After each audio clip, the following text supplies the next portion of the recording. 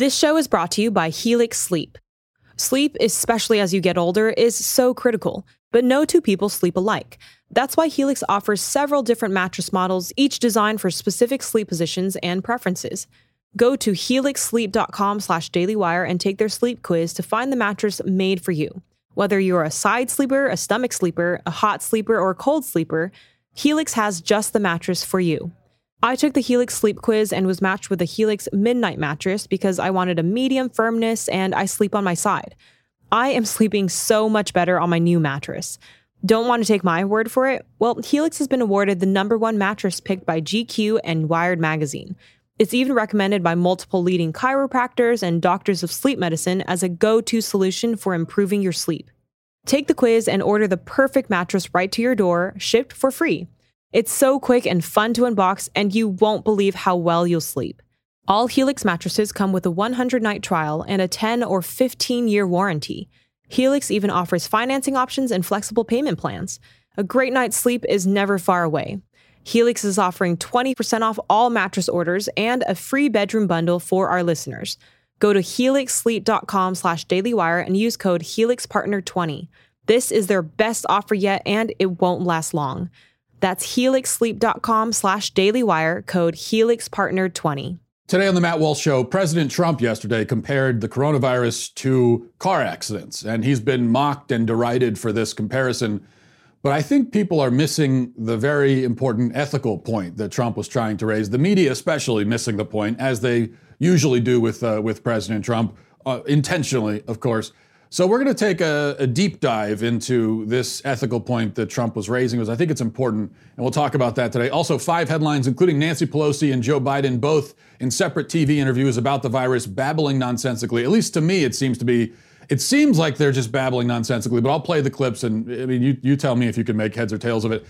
And today we'll cancel a feminist lawmaker who thinks that the coronavirus is essentially a weapon of the patriarchy, because of course everything with feminists, everything is about them, including the coronavirus. And that is obviously stupid for a number of reasons, and we'll get into all of that today. But first, before we go anywhere further, I want to tell you about our friends over at Stamps.com. You know, I think it's always good to avoid the post office if you can, because of the lines, because of the crowds and everything else. Especially these days, I think we're all looking for ways to avoid the post office, and that's where Stamps.com comes in. But the question is, what if you need to mail something? What if you have needs where you would usually go to the post office for that? What if you need postage to send out letters and packages? Whatever the case may be. Well, don't worry. Stamps.com is here to help. How? Well, anything you can do at the post office, you can do at Stamps.com. It's that simple. Print postage on demand. You can skip those lines and the crowd at the post office, which again, these days, I think we're all looking to do. Here at Daily Wire, we've been using Stamps.com since 2017, and that means that we've saved a whole lot of time. And saving time also means saving money. Simply use your computer to print official U.S. postage 24/7 for any letter, any package, any class of mail, anywhere you want to send it. Once your mail is ready, you just leave it for your mail carrier, or you could schedule a free package pickup, drop it in the mailbox, whatever it is. No human contact required. It's that simple. Right now, my listeners get a special offer that includes a 4-week trial plus free postage and a digital scale without any long-term commitment. Just go to Stamps.com, click on the microphone at the top of the homepage, and type in Walsh. That's Stamps.com. Enter Walsh. Stay safe out there. All right. President Trump, as I said, getting a lot of grief for a point he made during a virtual town hall on Fox News in answering a question about his contention that the shutdown should come to an end relatively soon. Trump returned to an analogy that he's certainly not the first person to raise this, but so it's somewhat familiar, but I think it's important. So listen to this. I brought some numbers here. We lose thousands and thousands of people a year to the flu. We don't turn the country off, every year. Now, when I heard the number, we average 37,000 people a year. Can you believe that? And actually, this year, we're having a bad flu season. But we lose thousands of people a year to the flu. We never turned the country off. We lose much more than that to automobile accidents. We didn't call up the automobile company to say, stop making cars. We don't want any cars anymore. We have to get back to work. And then comes the screaming headlines and the outraged tweets and everything else, as we have come to expect. An editorial in the Washington Post takes Trump to task for this analogy, a bad analogy, the Washington Post says. And the article argues that car accidents and the coronavirus are not the same because diseases are transmissible, whereas car accidents are not, and their death rates can grow exponentially, where you don't find that with car accidents. And this seems to be the standard response to this analogy, where we're told we cannot make these kinds of comparisons because two very different things cannot be compared in this way. Well, first of all, not to focus too much on the semantics of this, but comparisons are in fact only valid when they are made between two different things. Comparing the coronavirus to the coronavirus would be rather redundant and probably unhelpful. And I blame I think I've complained about this before, the apples and oranges phrase. I blame that. For people don't understand what a comparison is. And so when someone wants to say that a comparison is invalid, they say, it's like comparing apples and oranges. What are you talking about? You can compare apples and oranges in a million different ways. That's a perfectly valid comparison between apples and oranges. The fact that they're different is what makes you able to compare them. Now, it's true that nothing that is not the coronavirus is exactly like the coronavirus, but we could still pull from our experience dealing with other deadly problems in order to inform our efforts in dealing with this one. But more to the point, the response from the Washington Post and others misses the basic point that the analogy seems to be trying to make. Trump was not suggesting that we handle the coronavirus like we handle car accidents, or that the two things are similar in any sort of practical way. This, rather, I think, is a point about the ethical dilemma at work here. So, about 35,000 people die in car accidents every year in this country. Many more are maimed and crippled. I don't know what that number is, but we know that it's many times more than 35,000. And that works out to, just looking at the fatality rate, that's about 100 people dead per day. Half of them under the age of 50. So this is a problem that affects especially the young. Globally, the yearly death toll is 1 million, more than 1 million. So an immense amount of pain, misery, destruction, and death is absolutely guaranteed every year that we allow cars to be on the road. And we can take safety precautions like we do. We can minimize the problem as much as possible. But we absolutely know, just ask the car insurance companies. We know that there will be around 30 to 35,000 fatal car accidents every single year. Now, even though we all know this, nobody ever suggests that all cars be banned. And for the purposes of this conversation, I'm going to put aside the extremist environmentalists who advocate for banning cars on the basis that they're, going to kill the entire world in 11 years. Those people do, but for an entirely different reason. Nobody that I've ever heard advocates banning cars in order to stop all these car accident deaths. Even something like raising the driving age to 30. That's a move that would save thousands of young lives. And it's not nearly as extreme as getting rid of all cars, but that's not seriously suggested or considered. Even something like a mandatory federal minimum speed limit of 40 miles an hour.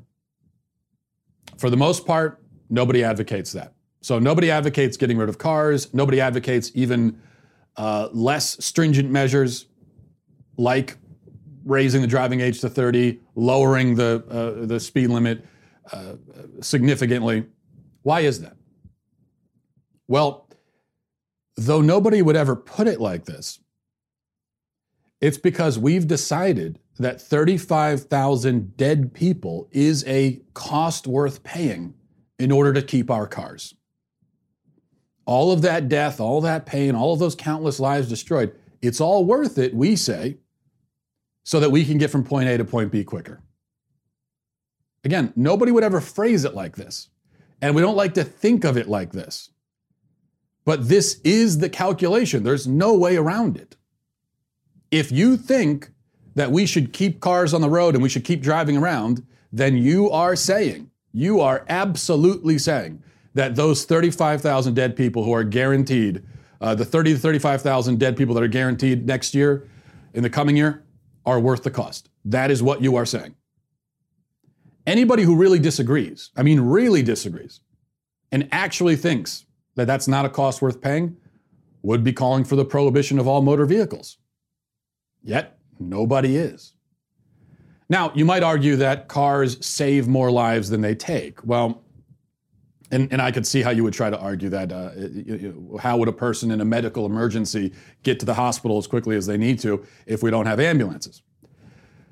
But it's at a minimum debatable whether ambulances save more people than car accidents kill. I'm not sure if that's true or not. And besides, a very easy solution is available there. We could ban all cars except emergency vehicles. And this would save even more lives because now the fire trucks and police cars and ambulances can get around and they don't have to worry about congested highways and cluttered streets and everything else.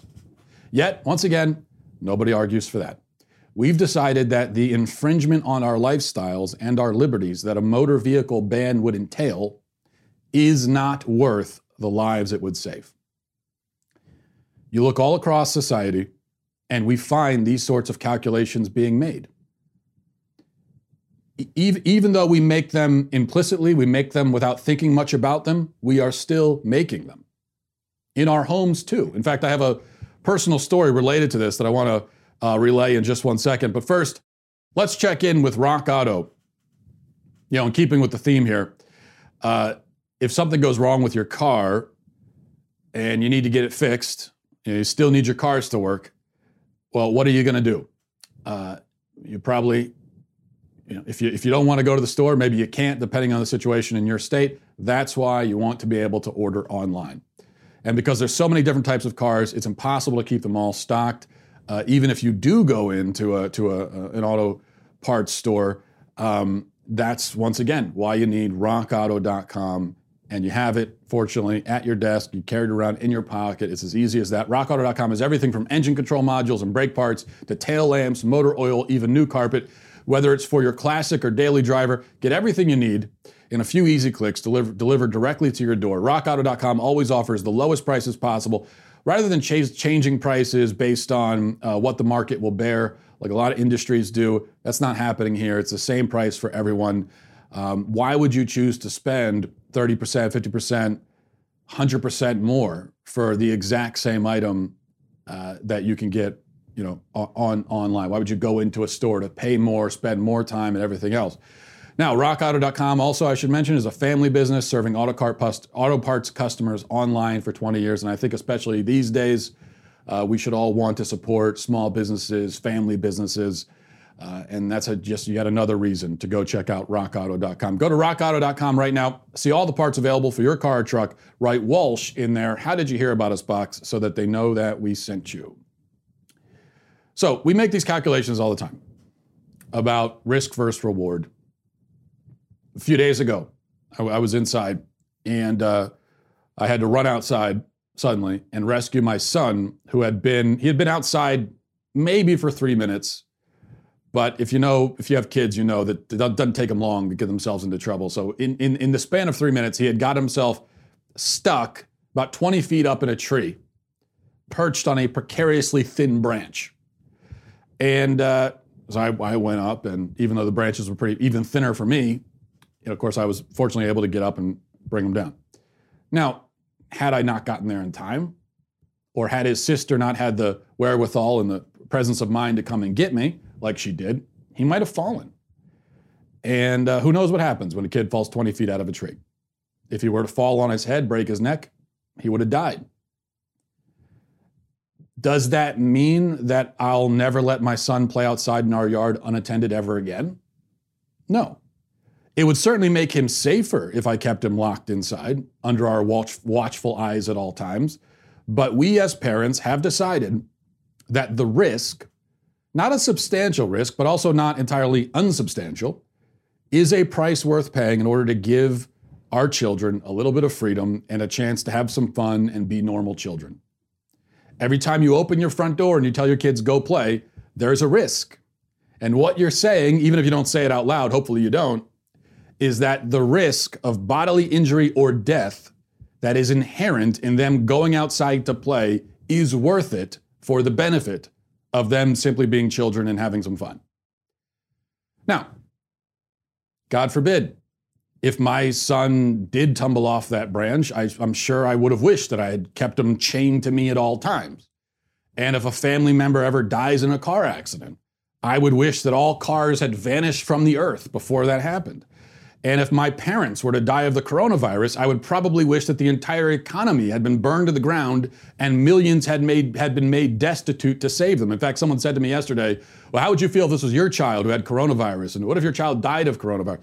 Well, if this was my child, I would send the entire world into a Great Depression. I would make you homeless and all your kids homeless, probably to save my own child. That's what I would do for my own child. But in my grief and my longing, would I be looking at these issues more rationally and ethically or less? The question is, should I approach life at all times with the mentality of a grief-stricken man desperate to preserve his loved ones' lives at any and all costs, no matter what? Is that how I should always approach things? Is that how we should approach things? Or should we allow for certain risks, even risks that we know we'd probably regret if tragedy were to strike? Now, the coronavirus itself is not like car accidents. It's not like a boy stuck in a tree. But the ethical question is essentially the same. And this is what the point I think Trump was trying to make. Our cars and the positive impact they have on our lives, we say, even if we don't say it, we still say, are worth the 10 million people who will die in them or because of them across the globe over the next decade. 10 million. Our children's fun and freedom is worth the risk to their physical health that must inevitably accompany it. Now, the balance could tip the other way. Obviously, there are many fun things that my kids want to do that I don't let them do because the risk is too much. And maybe if enough people died in cars, I don't know, maybe if, say, 5 million were perishing on our highways just in this country alone every single year, maybe we really would consider banning them. I don't know. There is a line somewhere. I don't know where exactly. I don't think you do either. But apparently, when it comes to cars, wherever that line is, it is comfortably above the 35,000 dead body threshold. That's not enough to make us even consider banning cars. So how many people have to die before we even talk about it? 100,000? A million? I don't know. So then what about the coronavirus? If our cars are worth 35,000 dead, what is our economy worth? What is our way of life worth? If the benefit of having heavy chunks of metal flying around at terrifying speeds outweighs the substantial downside, how do we weigh our entire economy against the risk of an out-of-control viral outbreak? What if I were to say right now that I think 35,000 dead people from the coronavirus is a price worth paying to save our economy? What if I were to say, let's open the economy up and where's my line? I think as long as we keep the death toll around 35,000, I'm okay with that. Now, yes, it may kill many more than that. It may kill fewer. That's not the point right now. I'm saying if I were to say that, you would probably call me a monster. You would say, you're willing to have 35,000 people die just for the economy? Yet, while calling me a monster, you have already signed on to that price just for the minivan in your driveway. You have already made that calculation and said, yes, that is a price I think we should pay. 35,000 dead people on our highways, fine. Now, could the minivan really be worth more by itself than the minivan combined with your house, your job, your food, your retirement savings, everything else that would be put on the line during an economic crash if these shutdowns were to last for months on end, as some government officials seem to indicate they will? Clearly not. We, in fact, it turns out, despite what people like New York Governor Andrew Cuomo are saying, we should not destroy the economy and embrace destitution just to save one life. We won't even commit to riding our bikes to work for that. So what would the economy's destruction be worth? Would its destruction be worth it to save 50,000 lives, 100,000, a million? I don't know the answer. But this is the question we're asking, and the conversation we have to have, as unsavory as it seems. And once again, I don't know the answer. I've struggled with this, as you know, over these weeks. But it should be noted, as President Trump already did, that the people appalled by this conversation, the people who say, how dare you even think in these terms? They are participating in the conversation, whether they like it or not. Every time they drive to the grocery store, they take part in the dialogue, even if they don't give their answers out loud. And that is the question. We are facing, as I've been saying, two potential worst case scenarios on one side or the other. We've got the worst case scenario of the coronavirus killing many thousands or even millions of people, depending on who you listen to. Worst case on the other end of the spectrum, if these shutdowns go on too long. And there are some who say maybe they've already gone on too long, as far as the economy is concerned. Maybe the damage is already irrevocable. I don't know. But on the other end of the spectrum, worst case scenario is an economic crash unlike anything we have ever seen, a Great Depression that dwarfs the last one, millions destitute, looting, rioting, and everything else. That is, I'm not saying that's going to happen.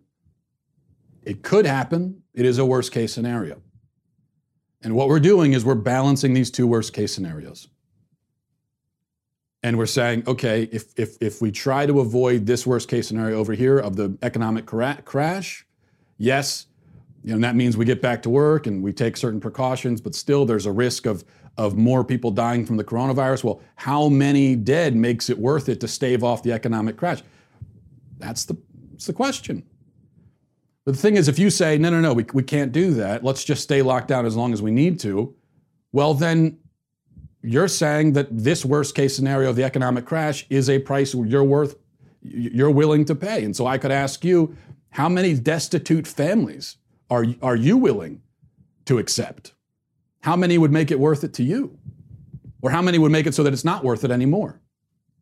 Are you willing to have 50 million destitute families out on the street not able to feed their kids in order to keep these lockdowns going? Is that too much? Okay, well then 10 million? I mean, where's your line? I don't think we can hide from this question. And I think that's what President Trump was trying to say. All right, let's go to your news headlines. Before we do, if you haven't had a chance yet to see some of our new content called All Access Live, you should head over to dailywire.com, check it out. Jeremy Boring and Ben Shapiro kicked it off last week, and then we all did live streams each day over at dailywire.com, and we will continue all of this week at 8 p.m., 5 p.m. Pacific. All Access Live is a lot more relaxed than a normal programming, the normal shows and stuff that we do. It's less focused on bringing you news and information. It's more of a conversation. We're sitting there talking to you, and we've been getting a lot of amazing messages from our Daily Wire community during these trying times, and we could see they're coming from a positive and heartfelt place. And I think that this live stream then is not only good for the viewers, but it's good for us. It's therapeutic for us as well to be able to have these conversations. So this is a show intended for our All Access members, but during this national emergency and time of isolation, we've opened it up to all of our members, and in doing so, accelerated the launch. So please let us know what you think of it. And if you're around at 8 p.m. Eastern, 5 p.m. Pacific tonight, then tune in. I believe it'll be me tonight doing the All Access show. So last week, I did conclude our All Access show by playing a musical number on my banjo. Who knows what will happen today? I might have to even bust out the kazoo, because I am a kazoo expert. All right, let's go to your headlines. Number one, the Senate and White House have agreed to a $2 trillion stimulus package. There's a lot in the bill, obviously, but focusing on what I think is the most important thing, here's a reminder, reading from CNN, of how the checks to individual Americans will work under this plan. It says, under the plan, as it was being negotiated, individuals who earn $75,000 in adjusted gross income or less would get direct payments of $1,200 each, with married couples earning up to $150,000 receiving $2,400 and an additional $500 per each child. The payment would scale down by income, phasing out entirely at $99,000 for singles and $198,000 for couples without children. So that's the plan, at least as on the individual check piece of it. This, to me, I'm sorry, is a joke. $2 trillion spent, and you're giving $1,200 to some Americans, which for most will not even be enough to come close to covering the bills. And you're excluding millions of American families because they made, according to the government, too much money 2 years ago. What if they make less money now? Well, they're out of luck. And what if they earn over the threshold now, but their family business has been destroyed? Or they live in a high cost of living area, and so even with that income level, they're still basically living paycheck to paycheck. What if 1,000 other scenarios? Doesn't matter, no help for you. That's what the government says. By the way, here's a question. Is this money going to be taxed? I don't know. I don't know the answer to that question. I suspect that it will be counted as income, and so it will be taxed. So in that case, they're going to send you back your own money, which is what these stimulus checks are. It's your money. They're giving it back to you, and then they're going to tax you on it. So they give you the check, and then at tax time next year, they come back around and they say, "Hey, did you happen to get any checks sent to you in addition to your regular paychecks? I mean, I don't know. Did you get anything else? Because oh yeah, I did. I got a stimulus check. Oh, cool. Well, we're just going to need a chunk of that. We're going to need just a little chunk of that. But you gave it to me in the first place. What? Oh, did we? I forgot all about that. Anyway, so about that chunk, just a little chunk is what we're going to need." Meanwhile, the White House is now telling us that the total stimulus effort, the total thing, including this bill and other measures, will total $6 trillion. $6 trillion. Just to give you an idea of how much money that is. If you were to stack it in $1 bills, it would reach over 400,000 miles into the sky. Enough to hit the moon. You'd have so much that you could hit the moon, and then you'd have so much left over on the moon, you could build another stack going back to Earth, which is good because then you're not stuck on the moon. You could climb that stack back. As far as the physics and everything, I'm not sure how much that would work, but still, that's the amount of money we're dealing with. It is a lot of money, to put it mildly. I wonder, are we getting to the point where you might as well just give everybody $1 million?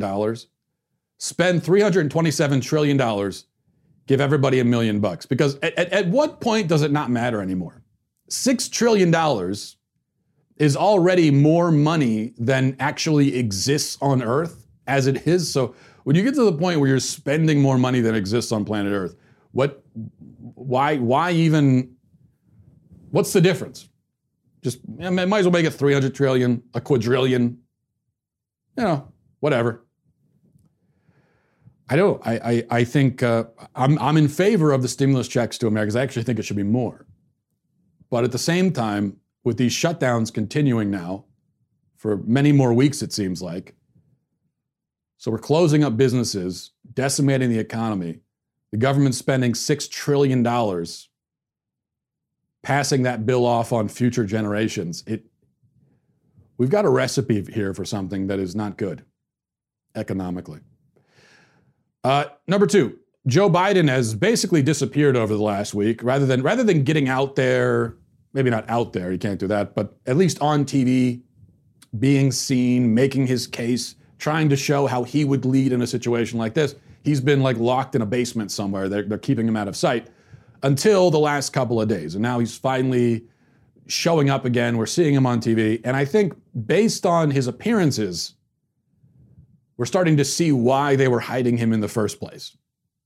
So let's watch this. Here's just one example. Watch this. In Hot Topics, we talked about Trump saying the government would reassess the recommended period for keeping businesses shut and people at home. Are you at all concerned, as Trump said, that we cannot let the cure be worse than the problem itself? We have to take care of the cure. That will make the problem worse no matter what. We have to take care of the cure. That will make the problem worse no matter what. Take care of the cure. Taking care of the cure will make the problem worse no matter what. But what does taking care of the cure mean? It sounds good. It sounds like you want to, okay, I'm taking care of the cure. Hey, I'm taking care of that cure. Like if somebody's saying that, what they mean is they're going to cure it, right? Whatever the problem is. And so you're saying that's going to make the problem worse. Curing the problem will make it worse. I don't get it. I'm not even trying to be funny. I really don't even understand. I don't understand what he's even driving at. This isn't just stumbling over your words. This is a apparently totally nonsensical statement. And then Nancy Pelosi yesterday also had her own Joe Biden moment. Listen to this. Well, I do think that there is a whole concern in our country that if we're giving tens of billions of dollars to the airlines, that we could at least have a shared value about what happens to the environment. But that is that is an excuse, not a reason for Senator McConnell to go forward. Some of the other issues, like not fully extending family medical leave, not funding food stamps, I hope that will all change in the next few hours. But there are issues that are central to the well-being of Americans. There is a whole concern in our country that if we're giving tens of billions of dollars to the airlines, that we could at least have a shared value about what happens to the environment. Have a shared value about what happens to the environment. We have a shared value. I don't understand what that means either. I don't understand it.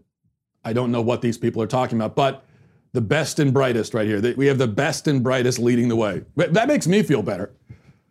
In these times, dealing with one of the great crises that we've ever faced as a nation, and with that, and by that I mean also the economic devastation that they're causing right now, the whole thing, right? It's just good to know that these are the people who are making decisions. All right, number 3, interesting report in the Daily Wire right now by Amanda Prestigiacomo. She writes, government policy and guidance crafted in an effort to flatten the curve of coronavirus-related deaths has largely been based upon an Imperial College London model headed by Professor Neil Ferguson. The terrifying model shows that as many as 2.2 million Americans could perish from the virus if no action is taken, peaking in June. However, that model is likely highly flawed, Oxford epidemiologist Sunetra Gupta writes. Professor Gupta led a team of researchers at Oxford University in a modeling study which suggests that the virus has been invisibly spreading for at least a month earlier than suspected, concluding that as many as half of the people in the UK have already been infected by COVID-19. If this is the case, fewer than 1 in 1,000 who've been infected with COVID-19 become sick enough to need hospitalization, leaving the vast majority with mild cases or free of symptoms. With so many in the UK and potentially the United States presumably infected, so-called herd immunity could kick into effect, dramatically limiting the number of deaths modeled by Ferguson and company. The Financial Times explains, the Oxford study is based on what is known as a susceptibility infected recovery model, that old canard, of COVID-19 built up from case and death reports from the UK and Italy. The researchers made what they argue as the most plausible assumptions about the behavior of the virus. The report continues the modeling that brings back into focus herd immunity, the idea that the virus will stop spreading when enough people have become resistant to it because they've already become infected. Okay, that's your positive side of things. Interesting perspective there. Number 4, we'll try to keep a balance here, right? So we got the positive, we'll go to the negative. Nice balance between comforting and terrifying. Reading from the Daily Mail, it says an intensive care specialist has described how one person with coronavirus could infect up to 59,000 others, as the virus is more than twice as infectious as the flu. And we're not just talking about people on spring break here. This is Dr. Hugh Montgomery, a professor of intensive care medicine at University College London, explained how the virus could be passed from one person to thousands as he calls on Britons to heed advice on social distancing. He says, normal flu, if I get that, I'm going to infect on average about 1.3 or 1.4 people, if there was such a division.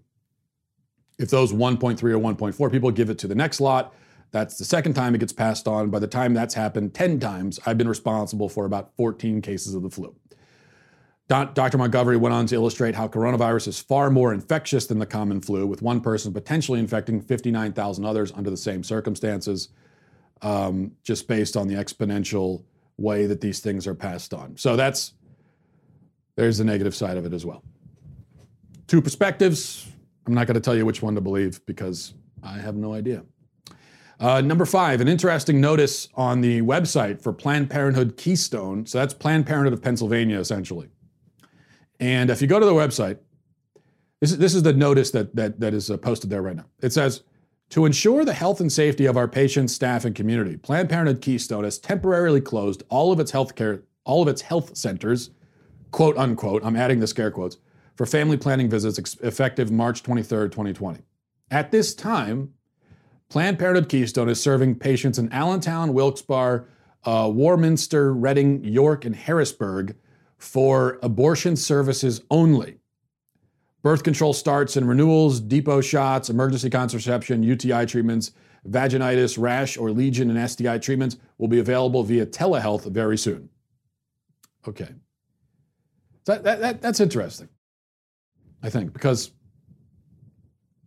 we're told that abortion is only, what do they say? They say it's 3% of what a Planned Parenthood does. They tell us, especially when we're talking about the funding of Planned Parenthood gets $500 million a year in tax funding, in welfare checks, basically, from sugar daddy government. But we're told that's okay because Planned Parenthood, they hardly do any abortions. It's only 3% of what they do. Right? No, but yeah, it adds up to 330,000 abortions, which means 330,000 dead children every single year, but it's only 3%. It's basically nothing. They hardly do any abortions. That's the argument, the spin, the propaganda that we're told, but yet here we are, and they're shutting everything down, and supposedly this is a facility that is a health facility, and you would think that's pretty essential.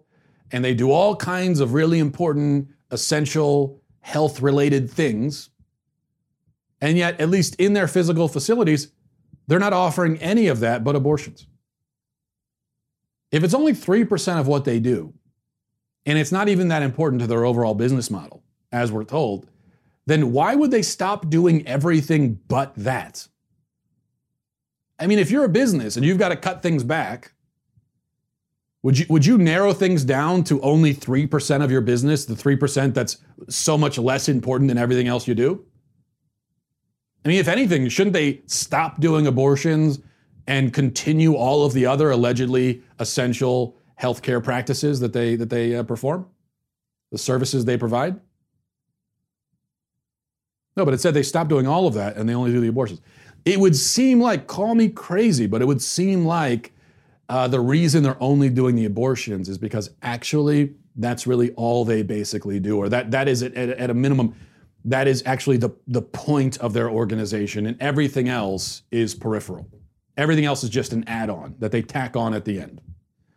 And so they can stop doing all of that, but they're still going to do the abortions. They keep the money coming in, and their business is still alive and humming and going right along. That's how it would seem to me.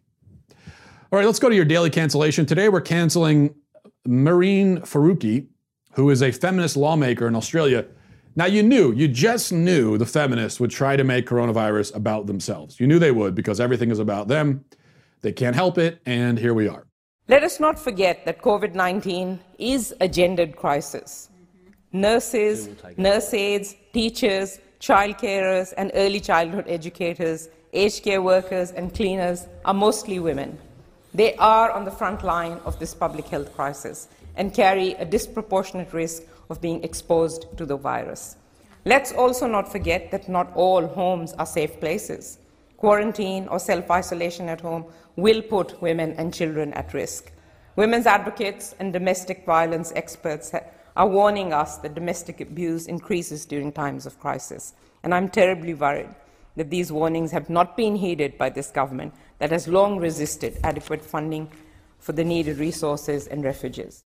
A gendered crisis, she says, because everything is gendered in the addled brain of a feminist, even as they say that gender is essentially a social fiction. Like I said, addled brain. But notice a few things here. First, she says nurses, nurse aides, etc., are mostly women. You notice who she left out? Doctors, surgeons. They also, I would argue, are on the front lines of this thing, but what about them? Well, they're not mentioned because they don't count because they're mostly men. So we're going to forget about them. But secondly, if the coronavirus is picking on one gender, especially more than the other, it's definitely men who are the primary victim. The vast majority of deaths from the virus are male. Some figures suggest that it's around 70%, that the death rate is 70% male. At least that's the case in Italy. And across the board, it's certainly a majority of cases, of the most severe cases, the fatal cases, are male. Yet she's trying to make it into a thing that's victimizing women the most. This just shows you how feminism works. This feminist was able to take a disease that mostly kills men and turn it into a crisis that mostly affects women. I mean, it's extraordinary. Next thing you know, she's going to be telling us that prostate cancer is mainly a crisis affecting women. This is the way it goes, though. When you buy into a victim narrative, and that's the way you look at life, and the narrative is that women are victims and men are not, well, then every situation has to be seen through that lens, which leads to manifest absurdities like this. So, Ms. Faruqi, you are canceled for that reason. Now, let's go to emails. We have a couple emails here I wanted to get through as we wrap the show up. And you become a Daily Wire member, you could send emails to the mailbag. This is from James, says, Dear Matt, thank you for your coverage of the Chinese virus over the last few days. I'm tired of seeing the world brought to its knees over a cold. You seemed like you were panicked a few days ago, but have settled down. That's great. Keep it up. See, this is exactly the wrong way of looking at this, James. I hate to disappoint you. The virus is not just a cold. It's a very serious disease, highly contagious, high levels of hospitalization, deadlier than the flu. These are all facts, right? So, I guess I should amend that. We talk about the levels of hospitalization. I mean, as I just read during the headlines, we don't know exactly what the actual rate is when you compare hospitalization rate to the number of affected, because we don't know how many people are affected. But we do know that lots of people are going to the hospital. We just put it that way, okay? And you can look at what's happening in New York right now. We see what's happening in other countries. Now, so those are facts. Does that mean that we should shut the economy down indefinitely? No, I don't think so, as I've argued. Because, and I'm trying to make this very clear. I'm not saying that we shouldn't shut the economy down or that we should get the economy going again soon because the virus isn't a big deal. That's not my argument. That has never been my argument. What I'm saying is I'm afraid that the cost is too great to bear. And it might not even achieve much anyway when it comes to stopping or slowing the virus. What if the virus continues as it seems to be doing in places like New York? It continues to spread rapidly, and we stay locked down. We destroy the economy. So now we have a destroyed economy, and we've still got the virus to deal with. And if we're not staying locked down until there's a vaccine a year from now, presumably even the most extreme people in favor of a lockdown would agree that eventually we have to start back up again. And what if we start back up again and the virus comes back with a vengeance? Now we've got a destroyed economy and the virus, and we're less capable of dealing with all of these things. For me, come to bear in analyzing this, and I'm saying that destroying the economy is a mistake, and it won't be worth it because of the human cost. So I believe sooner rather than later, we need to get people back to work so they can feed their families while taking a number of precautions, instituting measures that I've outlined over the last few days. And these are not measures that I came up with. I'm not the first one to think of these, but there are a number of things we could do. We could open the economy while still taking a number of measures, including if you're in favor of more draconian measures by the government. There are draconian things you could do even while getting the economy going, such as, for example, mandatory mask laws for everybody that goes out in public. Now, I'm not saying I'd be in favor of that. I don't know how you need to produce a hell of a lot more masks in order to do it. I think we could do that. I don't know how you would enforce it. Would people actually follow it? These are all questions. But then you have the same problem with a shutdown. How do you enforce that, especially as weeks go by and people are sick of it? How do you enforce it? Are people going to follow it? I think at a certain point they won't anymore, so you still have that issue. But you could do, that's it. Now, as far as masks go, I would be more in favor of being more targeted, where maybe certain industries, it's required that you have masks, at least for a time. But then there are many other things that you do too. You quarantine the nursing homes, people that are especially vulnerable, you keep them home, quarantine the elderly, and anyone who's in that category but needs a paycheck to survive, well, we can continue to support them. And we could be more targeted in our approach that way. So what I'm suggesting is just a more targeted approach at the virus while trying to keep the economy going as much as possible to stave off a depression and the destitution and suffering that will come from that. The point is, we cannot take the extreme of let's keep everything locked down for 6 months. We can't go with that extreme, but we also can't go to the other extreme that you're at and say this is just a cold, because that's not the case either. So, I don't know the solution. Nobody does. I don't want thousands of people to die from this virus. I also don't want our economy to be destroyed and families to be destitute. There's got to be a path that navigates those extremes. Or maybe there isn't. I say there has to be, there's got to be, but there doesn't have to be. It's possible that there is no path. There is no good answer. But maybe there is, and we have to look for it.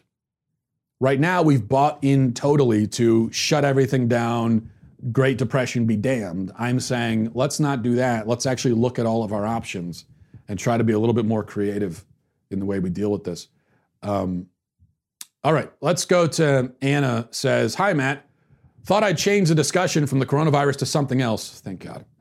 What is your take on soulmates? Is your wife your soulmate? Do we all have one person out there who is made for us? It's a good question. And Anna, I do believe in soulmates.